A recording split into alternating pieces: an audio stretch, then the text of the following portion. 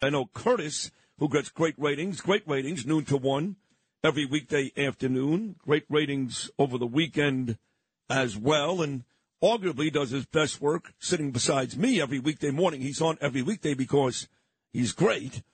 I know you've got some advice on this. I mean, I thought Danielle did the right thing, and she went after those guys and yelled at them, called the cops. So I have no idea who they are to this moment, where they live, what they were doing there. But we all know, and the cops agreed, they were not there to do good. You know that. Let me tell you something. I remember myself back in 1970. Take that train to Beach 116th Street, last stop, get on the boardwalk, keep walking in the direction of Breezy Point. Long walk. But eventually you run out of boardwalk, and I walked on the beach because I was trying to get to beach parties in the summer at Breezy Point, because guys that I went to school with, the Brooklyn Prep, say, come on to Breezy Point. All the girls from Stella Maris say here, you'll have a great time. And once I got past Fort Tilden, all of a sudden, whoa, whoa, whoa, whoa. The cops from Breezy Point would stop me, search me, almost pull down my BVDs. What the hell are you doing here? You ain't from here. And by the way, are you Irish? No. Get the hell out of here. And I have to walk all the way back to Beach 116th Street. What year was this? It's about 70. Wow. Back then, you had to have a pass in order to get into Breezy Point. Well, you still have to have restricted. that. Yeah, but it's not like it used to be. Well, I know when I go visit Mike Sullivan, for example, he gives me like a coin that I have to put inside like a hand operator just to get into his little complex. Yeah, it's like an old slot machine. Well, you know, they imported one in. But you're right. Now, I would ask Danielle, since she was there, lucky she didn't invite you to come along with her.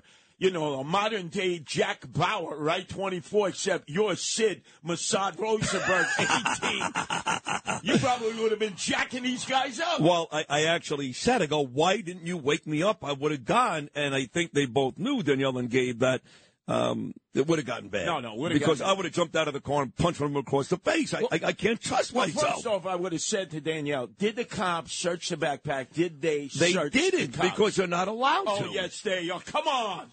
No, I'm asking you an honest question. You're out there in the middle of nowhere. You're a cop. Be right. a cop.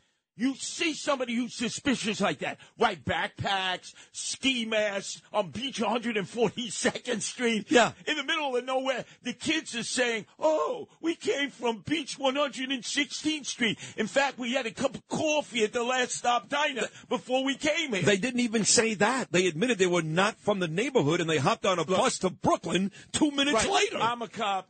I'm searching them, backpack, and I'm stripping them down to their PVT. These are your guys. This is the 100th precinct. Look. You know this city is gone. They won't let cops be cops. Cops now are like Superman whenever there was kryptonite. They're so told, oh, we can't do this, we can't do that. And it's true. And your guy was there, Beach 116th Street, Eric Adams. Did he meet with you at the Last Stop Diner and his very dear friend Eric Ulrich, who lives right there, Beach 116th Street, huh? We didn't know. Of course. But the point is, they won't let cops be cops anymore.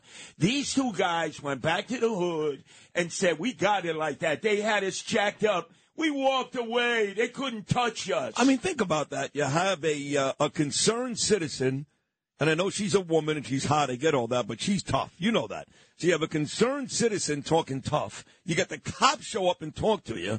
And there were no repercussions. They just hopped on the bus, like you said, went back to wherever they were coming from, and probably plotted more bad stuff. Away from where Abe Beam used to live, the Jewish mayor, Neponset. He lived in Neponset. Right there. He was the worst mayor ever, right? No. Who's worse? Well, actually, de Blasio and Eric Adams are working on that right now. They're working on that. But, Sid, every Jew at 22, what do I keep telling you? Yeah. JDL, every Jew at 22. You want every Jew to carry a gun. Or at least have the option. Have the option. Because look at it. I mean, now, they didn't know your son was Jewish. We don't know what their motivations were, but forget that. Had backpacks and ski masks on. Right. Elementary 101. I agree. They're there to houses. They're going to do break-ins, home invasions. Up against the wall. I pull down your BVDs. I search your three-piece set. I pull the chain. Everything in the backpack gets laid out on the ground. You're sucking concrete. Oh, okay, we didn't find anything. You come back here again, I'll bash your face in. well, you just leave it in the air. Like they just don't care. They will go back to the hood and they will say, man, you do not want to go out there into Whitelandia. Because I'm telling you, man, they checked me for belly button length. You know they're going to go back to the hood now and say, I got it like that, man. Those cops, man, they didn't even frisk us. They didn't even check the backpack. How do you know they didn't have tools to do break-ins in the backpack? I think they probably did, if not a gun, too. I don't know. So let me talk to these two cops. Find out who they are, and I'll sit them down. Are you for real? You let them walk away without checking their backpack, without giving them a pat down? I was pissed about that, too, but I was under the impression that it's not legally allowed to do it. Of course it's legally allowed, but they're afraid of the ramifications. Oh, now, what prompted you to search them? Because they had olive complexions. Yes. They had swarthy Middle Eastern complexions. Were you profiling them? Oh, there goes my pension. Oh, my God, I'll be walking the beat out there at 3 o'clock in the morning. In fact, that's the way it is now, unfortunately. Years ago, the cops would have said, up against the wall, what the hell are you doing here? Where you from? Where's your ID? Did they ask for ID? I don't even know. Of course I don't they did. know. Of course they did. I'm going to say probably not, yeah. No, listen, Curtis, you're right, and boy, the more you talk, A, the more I want to have sex with you. That's gay, but that's fine. And B, you should probably be police commissioner. Yeah, I like Eddie Caban, right. but you're the man. Eddie Caban was out there in that Somo sting in Puerto Rico. What the hell is he? He loves hanging out in Guitar, Puerto Rico. Hey, Eddie, do your job. But this brings up the contrast of what you talked about. Here is Noam Laden saying, oh, in Cedar Grove, the family got together a Tommy DeVito, the Giants' third-string quarterback, whose mommy, this Mama Luke, cooked some chicken cutlets, yeah, and like she that. makes his bed. Yes, she makes the bed. That's This right. guy- She also does his laundry. Oh, my God.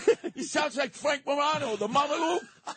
And yet, you mentioned to me, you had me in flashback mode when you did the history of goalies for the Rangers. Oh. First. Well, let me say why I did that. It's because later on tonight, the man that's got a lot more wins, almost 150 more than second place Mike Richter, 40 more shutouts than Mike Richter, but one less Stanley Cup. The king himself, Henrik Lundqvist, will be inducted into the Hockey Hall of Fame later on tonight. How many stitches did he have, huh? How many stitches? I mean, let me go back. 459 wins, though. That's Doesn't a lot matter. of wins. Gump Worsley, right? You mentioned Gump Worsley. Yes, he's got 204. He's fourth on the list. Yeah, I think he had 459 stitches in his face. He refused to wear a mask. Yes. And he was with the Rangers when they were down with Basement Bertha. And I'm telling you, they would say to him, you got a beer belly. He'd say, oh, no, I drink only Johnny Walker Red. This guy was great. He refused to wear a mask.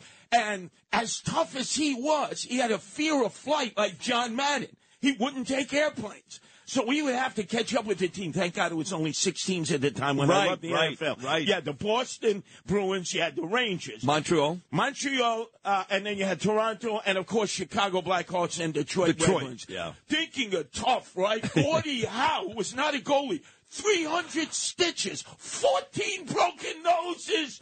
They were men back then. Now you got Tommy DeVito. Hey, Mommy, I didn't like the way you made my chicken cutlets. You got to make my bed, Mommy. Did you starch my DVD? You're right about that. I actually miss those days. I remember not that long ago, the Rangers had guys that really couldn't skate, that can barely play. Guys like Joey Kosar, Nicky Fatiu. You know, even Barry to a certain extent. They just go out there and beat people up. But then, shoot the puck, Barry. Look up in the rafters of Madison Square Garden when you're with Joe Tapioca Head or whatever the hell his name is. He used to beat up Islander bands up there all the time. And the Boiler Man, right, with the seats and tickets. Pete Morgan, the great Pete Morgan, Look up in the rafters, you see the first number retired, Rod Gilbert, number 7. Second number 1, Ed Jockerman. He's actually third on the all-time win list, Jockerman. Oh, let me tell you about Lundqvist at 459, Richter at 301, and Eddie Jockerman at 266.